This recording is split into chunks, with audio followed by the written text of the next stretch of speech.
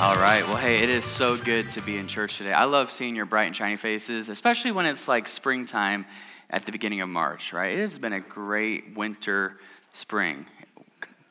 Come on. Can we praise God for that? Come on, somebody. So I'm enjoying today, and I'm excited that you're here. But today we're going to continue our Jesus Is series. So if you have your Bibles, go ahead and turn with me to John chapter 10. I believe the Lord has a word for you this morning.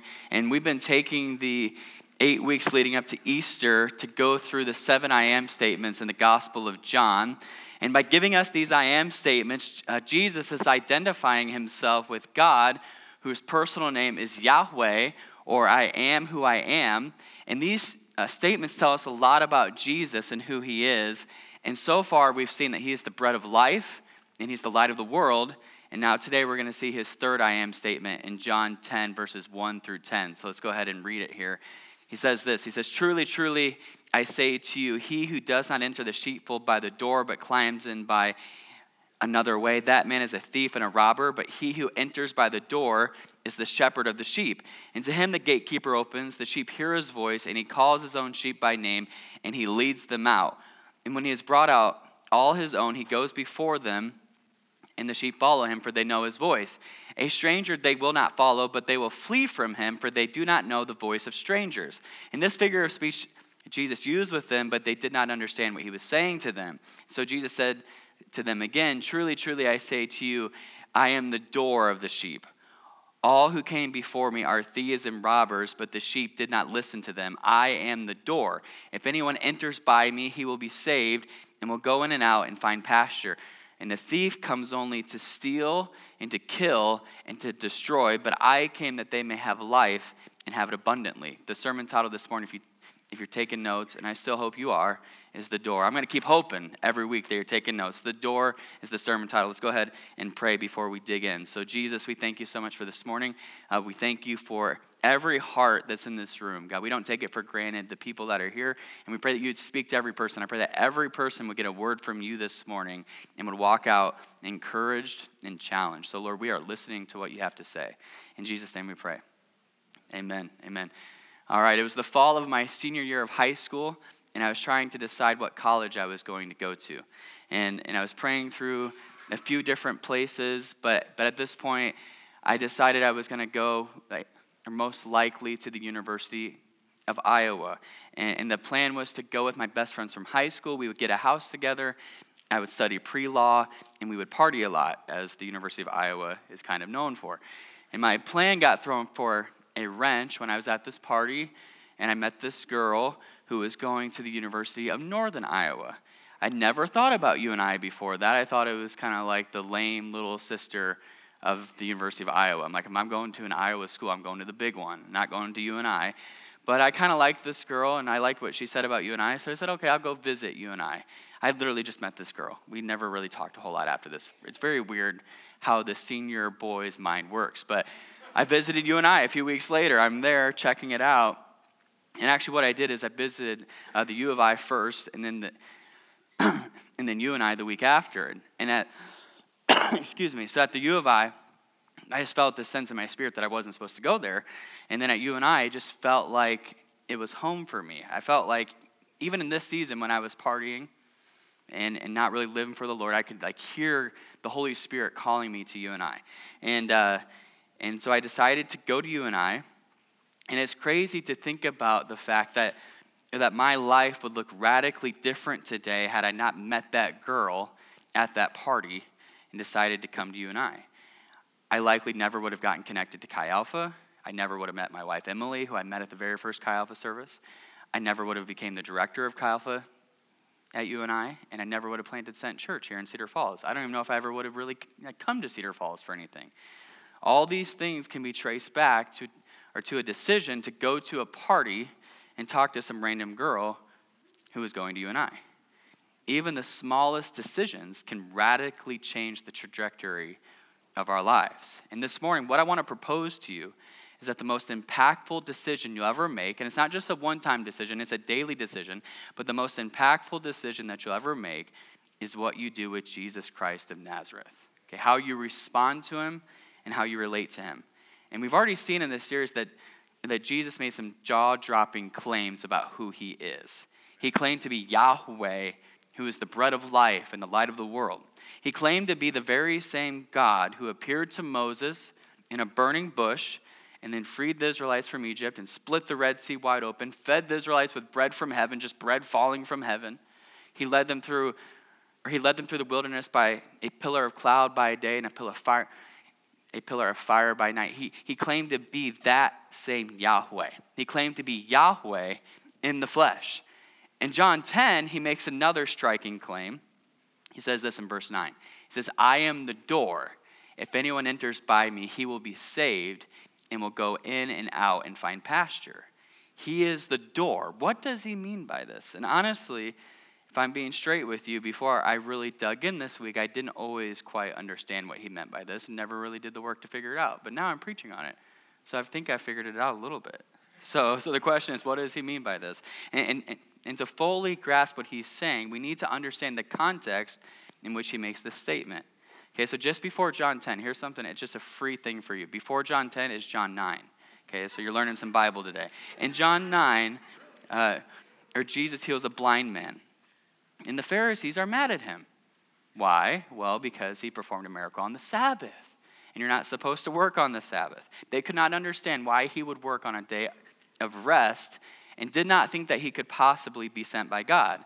And they proceed to question the blind man, and the man responds by saying that Jesus must have come from God if he was able to do such a thing like open his eyes. And they did not like that explanation, and they decided to cast him out. It says this in verse 34. It says, they answered him, you were born in utter sin, and would you teach us? And they cast him out. Okay, so then after this, Jesus, he seeks the man out, and he reveals himself to be the Son of God, and the man worships him. He then says this to the man in verse 39. It says, for judgment I came into the world that those who do not see may see, and those who see or think they see may become blind. In other words, he came to judge those who claim to see but don't actually see. They actually reject him, like the Pharisees. And he came to open the eyes of those whose hearts are ready to believe in him, like the blind man was. Okay, so it's in this context that Jesus gives us a parable in verses 1 through 5. So he starts with a parable here about sheep. And it's important to notice that this parable contains sheep, a shepherd, a door, and thieves. And in the verses that come after this parable, Jesus is going to give us two I am statements. The first one this week, the second one next week. So the first one is I am the door, and then he's going to say that he's the shepherd. Okay, so this week I'm going to focus on his role as the door. I'm going to try to stay there and not get off to next week, because then I won't have anything to say next week, and there'll be no point in listening to me. So I'll save that for next week, but today is the door. I'll focus on that role, okay? So, with that in mind, I want to look at the parable again. It says this. Let's just read it again. Let's take it in. He says, truly, truly, I say to you, he who does not enter the sheepfold by the door, but climbs in by another way, that man is a thief and a robber. But he who enters by the door is the shepherd of the sheep. And to him the gatekeeper opens. The sheep hear his voice, and he calls his own sheep by name and leads them out. And when he has brought out all his own, he goes before them, and the sheep follow him, for they know his voice. A stranger they will not follow, but they will flee from him, for they do not know the voice of strangers. Okay, so this is a picture that actually would have been very familiar to John's readers. The sheep pen, it's not a fenced-in pen, but it's a walled enclosure that is open to the sky. It prevented predators from being able to look into the pen and from being able to come in. It would have been about 6 feet high, so about how tall I am, and would have had one door for access. And this is where the shepherd would go in and out. So let's show a picture of a sheep pen. It's a great picture. I found that on Google Images. There you go. So only the shepherd could go through the gate.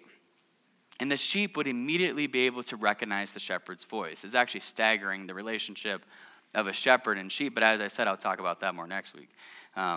But point is, all the shepherd had to do was call out their name, and they would follow his voice. The shepherd didn't need to drive the sheep or push the sheep, but they would willingly follow the shepherd.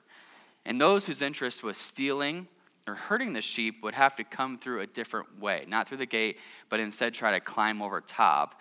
And Jesus is using this parable to make a point about what just happened in chapter 9. Okay, so the blind man is like the sheep.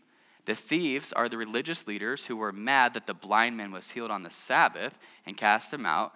And Jesus is both the shepherd and the gate, who lovingly led the blind man to freedom and life. So with that in mind, let's look at the statement about the door or the gate in verse 7. It says this, it says, truly I say to you, I am the door of the sheep. All who came before me are thieves and robbers, but the sheep did not listen to them. I am the door. If anyone enters by me, he will be saved and will go in and out and find pasture. The thief only comes to steal, kill, and destroy, but I came that they may have life and have it abundantly. Okay, so Jesus is contrasting the door that protects the sheep with the thieves and robbers who try to hurt the sheep. Okay, the thieves are out for their own gain, and they have come to steal, kill, and destroy, but the door leads people to life. And Jesus is saying that he is like a door that takes people to abundant life. He's the exclusive way to knowing God and to living the life that you were created to live. He's the only way. He's the only entry point to life to the full. Jesus is the door to life. And in verse 9, we see that as the door, he plays two roles. And the first is found in the first half of that verse. He says, if anyone enters by me, he will be saved. He will be saved. So the first role that he plays as the door is he saves us. He protects us from predators. As we talked about before, the door in the sheep pen would only be used by the shepherd who the sheep just love and adore, and they know him. Oftentimes, the shepherd himself would function as the door, as he would sleep by the door at night to keep the predators out. He would stay there. And the door, it symbolized safety for the sheep. Only the shepherd who the sheep trusted would come through that door. And Jesus is saying that he plays that same role for each of us. Jesus is the door that protects us from predators. And the most obvious way that he protects us is by taking on our sin on the cross. Each of us deserve to die for our sin. Right? We deserve it. We have sinned against God. All have sinned and fallen short of the glory of God. The wages of sin is death. We deserve to die because we have rebelled against God. We deserve to be separated from him forever. However, Jesus, God himself, comes and dies in our place. He takes the predator of sin on himself. Come on, somebody. I'm about to start preaching. Start talking about this kind of stuff. I'm going to get going. Right? It says this in 2 Corinthians 5:21. It says, for our sake, he made him to be sin, who knew no sin. He never sinned once, so that in him we might become the righteousness of God. That's a pretty good deal. On the cross, Jesus takes on our sins so we could become righteous in God's sight. He literally stands in the way of death and takes it on himself so we can live. Okay, Jesus is the door that keeps the predator of sin and death out. But that's not all. He also keeps out the predator of evil from our lives. He comes to our defense against spiritual and worldly forces that seek to do us harm. He is actively guarding us against evil and attacks that would send a shiver down your spine if you knew about them. But he is protecting us from things that would honestly kill us if we knew. Right? He's standing in the way of the devil and his demons in many ways. Every good and perfect thing comes down from God. Okay, so if we didn't have Jesus active in this world would be hell. But every good thing comes from him. So because he's active, we are protected from so many things that we don't even know about. And we're given so many good things. He keeps the predator of evil out of our lives. Paul says it this way in 2 Thessalonians. He says, but the Lord is faithful. He will establish you and guard you against the evil one. Okay, so the Lord is actively and faithfully guarding you against the evil one. You, every single one of you, he's guarding you from the evil one. Okay, this is the image that Jesus is drawing when he tells us that he is the door of the sheep. He protects us from predators. Okay, but this was not the only thing that Jesus meant when he said that he's the door. His second role as the door is found in the back half of verse 9. It says, and we'll go in and out and find pasture. Okay, the door not only symbolized security and protection, but was also the gateway to open pastures where the sheep could go out and roam and find food and prance and do whatever it is that sheep do. It was the pathway to wide open spaces of abundance and provision. Okay, the back half of verse 10 captures this. He says, I came that they may have life and have it abundantly. Okay, the door leads the sheep to pastures of abundance and life. In the same way, Jesus is the door that ushers us into abundant life. Through his sacrifice on the cross and his resurrection from the grave, Jesus makes it possible for us to walk in right relationship with God. The God over the hundreds of billions of galaxies, the God who spun the cosmos into existence. He makes it possible for us to have right relationship with him. And despite our sin and our junk and our mistakes, we can be made whole and step into the life that each of us were created to live. And we can live an abundant life, right? Not just like an okay life, an abundant life. And don't get me wrong here, by abundant life, I'm not saying he makes a doorway to materialism and self-fulfillment and anything you ever wanted, right? Actually, that would not be an abundant life because those things don't deliver on what they promise. That would actually be a shallow life. Instead, he's saying that we can walk through this world with joy that can't be taken from us. Come on, somebody. Freedom and power, knowing that the God of the heavens loves us, is for us, and he lives inside of us through the Holy Spirit. And we can walk through this world like a big old fat, content sheep, prancing around, my shepherd's got my back. Come on. Just like a little, like not cocky, right? Not arrogant, but a little bit of a jump in your step. Like, come on, my shepherd's right here. I ate a lot of food today. I feel really good right now. I'm going to pass out and take a little nap. Right? That's how we can walk through this world because we know that the shepherd has our back. Jesus is the door that leads us into abundance. And when we walk through the door that is Jesus, we step into this abundant life. However, Jesus is not the only door that is offered to us in life. There's a lot of doors we can walk through. In John 10, these other doors are symbolized by the thieves and the robbers who are trying to climb over the wall. Okay, so Jesus was likely specifically referring to the different types of leaders who promised to give life to the Jews during this time. Okay, so one of which was the Pharisees that we met in John 9. And they promised that if people followed all their man-made religious rituals, then they could have life. Another group of leaders that Jesus likely had in mind was the revolutionary leaders or the zealots who wanted to lead Israel into conflict with Rome. They're like, let's take up our arms. Let's go and take down Rome. And they thought that if Israel walked through the door of a military coup, then they could find the life that they longed for. And still another group of leaders was the Sadducees, who wanted Israel to kind of submit to Rome so they could keep their power and wealth kind of to Rome. Like, hey, let's kind of cozy up to them. And they thought that could give them gain. And these were all the other doors that were being offered to the Jews at the time. But these things actually stole from people. And they did not deliver on what they promised. It was very tempting for the Jews of Jesus' day to take these other doorways to life again, but they could never deliver on what they promised. So in the same way, we face our own alternative doors to life today. And we're tempted to pursue these alternative doors. And these doors take several different shapes. I could go on for hours just ranting about all the different doors that are promising us life. I'll just list a few. I think there's like 10. Okay. So money and wealth, more money. Oh, I'll be fine if I get more money. Or if I save up more, if I have more wealth, comfort, sex, achievement, power. Political power is a big thing right now. If we could just have more political power, then everything would be great.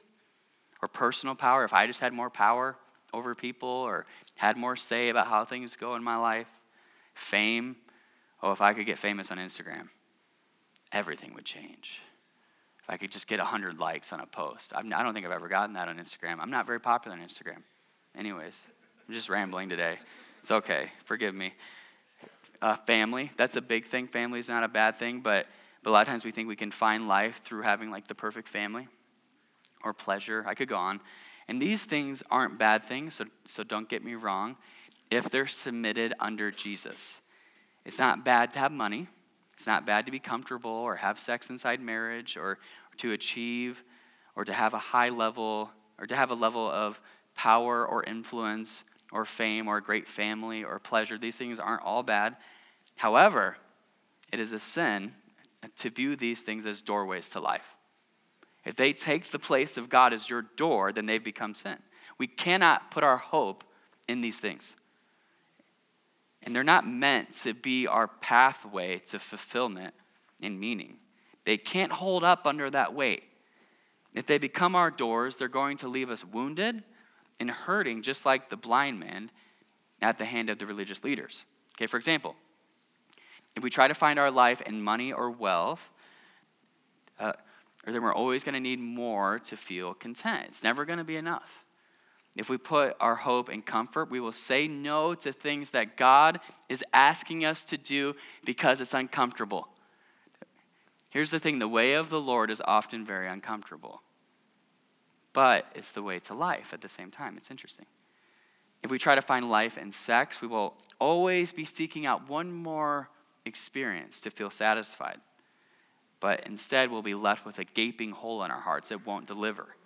If we put our hope in politics, we will fall into despair when our candidate doesn't win. Like the day after the election's like the worst day of our life.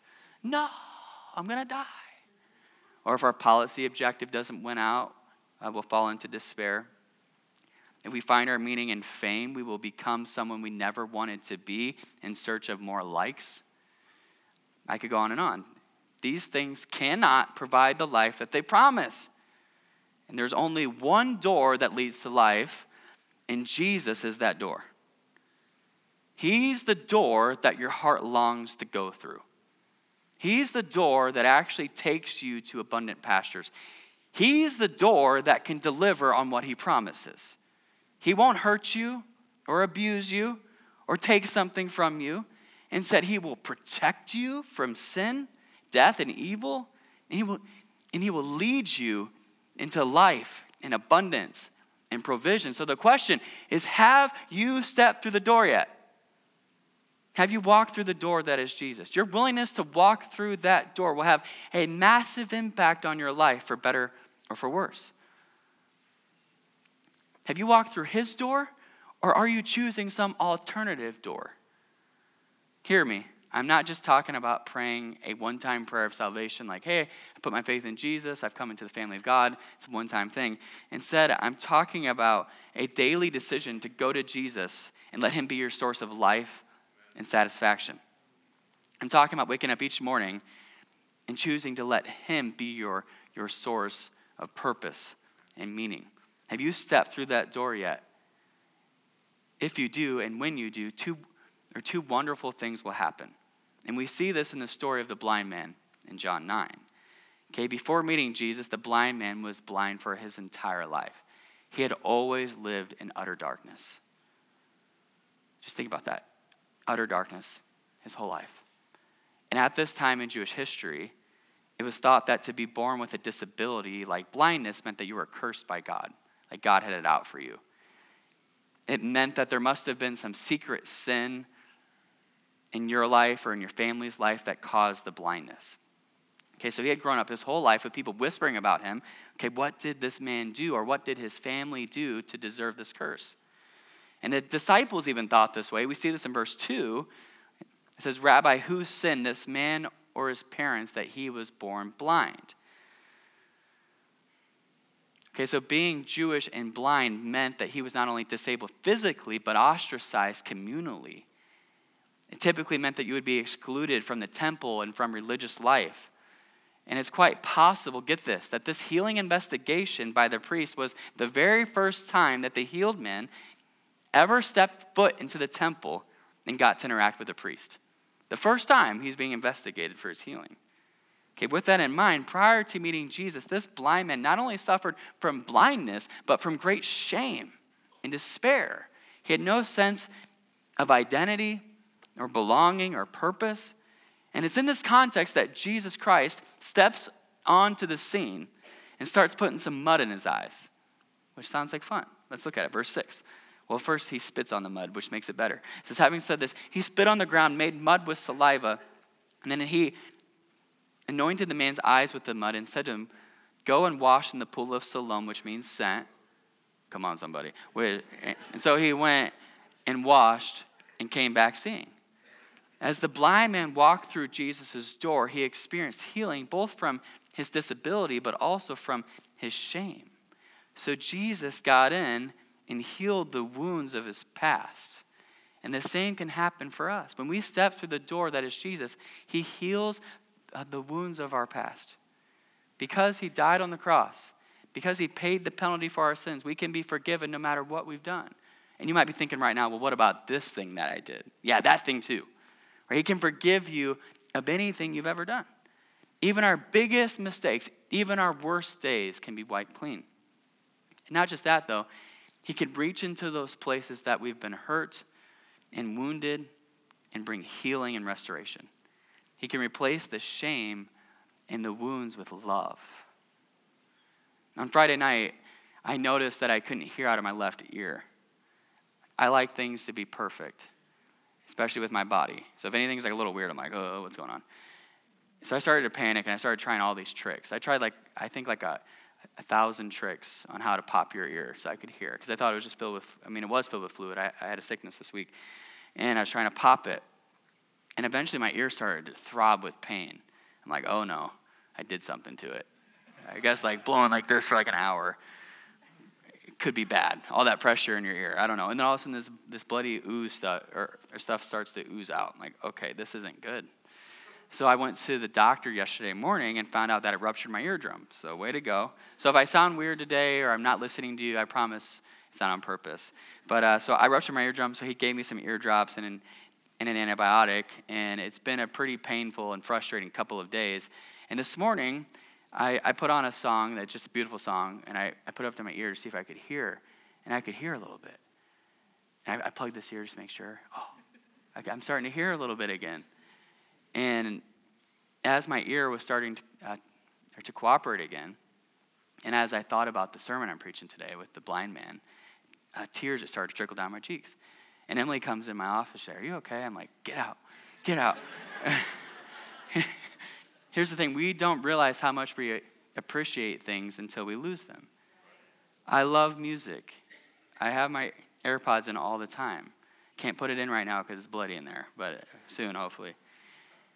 I can't imagine what it meant to this blind man when Jesus opened his eyes. There was so much pain and hurt associated with this blindness. But then Jesus steps in and he heals his wounds. And this is the first thing that happens when you step through the door that is Jesus. He gets in your business, gets in your past, and he begins to restore it. He begins to bring meaning and purpose out of it. That's not the only thing, though. When the blind man came back from the pool of Siloam, he could see clearly. After an entire lifetime of being in darkness and not knowing which way to go, all of a sudden light filled his eyes. And this was true not just physically, but also emotionally and spiritually. As he could see, and as Jesus healed the wounds of his past, he had a renewed sense of purpose and destiny and confidence. He had a little bit of a pip in his step, right? So much so that he was able to stand up to the religious leaders and testify about Jesus. Okay, now that he's found the door, he's got nothing to fear. Say, I'll tell you who Jesus is. I think he came from God. He tells them straight up. He had a confidence and a sense of vision that he never had before. In the same way, when we step through the door that is Jesus, we can boldly walk into our future. We can confidently step into our futures. And we can leave the old behind and step into the new. Okay, no matter what we've done or where we've been, it doesn't matter. We can embrace God's future for our lives. It's a new day. Okay, 2 Corinthians 5:17 says, therefore, if anyone is in Christ, he's a new creation. The old has passed away. Behold, the new has come. Because the Holy Spirit of God himself comes and lives on the inside of our hearts, we can leave the past behind and become the people that God created us to be. And while other doors are thieves that can't deliver on what they promise, Jesus holistically transforms us from the inside out. He wipes our past clean and ushers us into his future for our lives. And the only question is, will we step through that door? That's the question for today. Okay, so not long after I made the decision to attend UNI, I came to the end of myself. I've told this story many times, so I'm going to keep telling it till I die, so you just got to listen to it again. I came to the end of myself, and I knew that I had to make a spiritual decision about what I would do with Jesus. And for so long, I was really trying to figure out, how can you have Jesus and the things of the world? I know some of you are doing that. not going to call anyone out. I'm just kidding. But, just trying to figure out how can I have all the things that the world offers and Jesus at the same time. I wanted Jesus and all of the alternative doors. Not just one, I wanted like all of them. And I knew that I needed to pick one door. I felt so unworthy, though, to go through Jesus' door. I felt like I had sinned too much. I felt like that door was only for people who had it figured out. I felt like I failed too much. I felt like that door was only for people who did all the right things. I'd chosen so many wrong doors in the past. I wondered, would Jesus let me go through the door now? And it was in this moment of feeling so unworthy, the most unworthy I'd ever felt in my life, that Jesus came to me. In my moment of my deepest darkness, my deepest despair, my just being beside myself, that's when Jesus met me. That's when I met Jesus in living color and really got to know his heart. He told me that he would pull me through the door himself if I would simply let him. He would hoist me over his shoulders, kind of like a shepherd does with the sheep, which is next week, but anyways, and walk me through the door that takes me to life. All I had to do was let him pick me up. All I had to do was surrender. All I had to do was finally admit that I can't do it on my own, and I'm going to stop trying to take all the alternative doors to life. I'm only taking one door, and that door is Jesus. He's the way to life. He's the way to purpose and fulfillment and meaning. He's the way, not all these other things. He said, if you'll just make me your actual God, if you'll just come through my door, I'll carry you the whole way. In that moment, I surrendered to him, and his love rushed into my heart, and it just messed me up. I'm still not over it yet. I ain't going to get over it either. The fact that he could love me, not just then, but now with all the mistakes and the things I do now, the fact that he could love me, it just messed me up. I'm going to keep telling as many people as I can about it. As he carried me through that door, I found security. Everything does not go perfectly. Sometimes your eardrum ruptures, right? Come on. Everything does not go perfectly. But I found security that the shepherd has my back. And the door is keeping out predators. And I found life. Like the life with Jesus, it is hard sometimes. But man, it's abundant. It's way better than the shallow life that this world offers. He's protected me from so many predators and brought me out to wide open pastures. And that same security, that same life is available to you today. The King of Kings, he really, deep in his heart, he wants to protect you from predators. He wants to do that. That's his heart towards you. He has good things for you. He's got good for you. Do you believe that? He wants to protect you from predators. He wants to lead you into life. He wants to take on your punishment for your sins. He wants to free you from death and bring you into eternal life. He wants to provide for your deepest needs and lead you into an overflowing life of love and joy and bring you to that place of deep contentment. And the other doors, they won't be able to do it for you. So this morning, let Jesus carry you through that door. Surrender to him today. If you've never trusted in Jesus Christ, today is your day. Right? Yesterday was your day, but today is your day. Right? If you didn't do it yesterday, it's time today. Put your faith in Jesus Christ. Let him be your king. Let him hoist you up on his shoulders. All you got to do is turn from your sins and ask Jesus to forgive you. He's already died on your behalf. He's risen from the grave. If you accept him as your Savior, you can be forgiven and step into the resurrection life that he has made available for you. If you've already trusted in Jesus Christ as your Lord and Savior, I want to encourage you to make sure, hear me right now, to make sure that Jesus is still your door. Is he still your door like he was at first? Or have you started looking around? Okay, what else is out there? Let him be your door. Do not allow alternative doors to steal your heart. And don't give into the lies of thieves and robbers. They will not deliver on what they promise. There's one king who can satisfy the deepest needs of your heart. There's one king that can bring you into life. Surrender or Surrender to that Jesus today. Let him be your doorway and shut those other doors. Lock them. Shut those alternative false doors. He is the way to life. Come on, somebody. Let's go ahead and stand to our feet all across this room. Come on. Let's go. Stand up.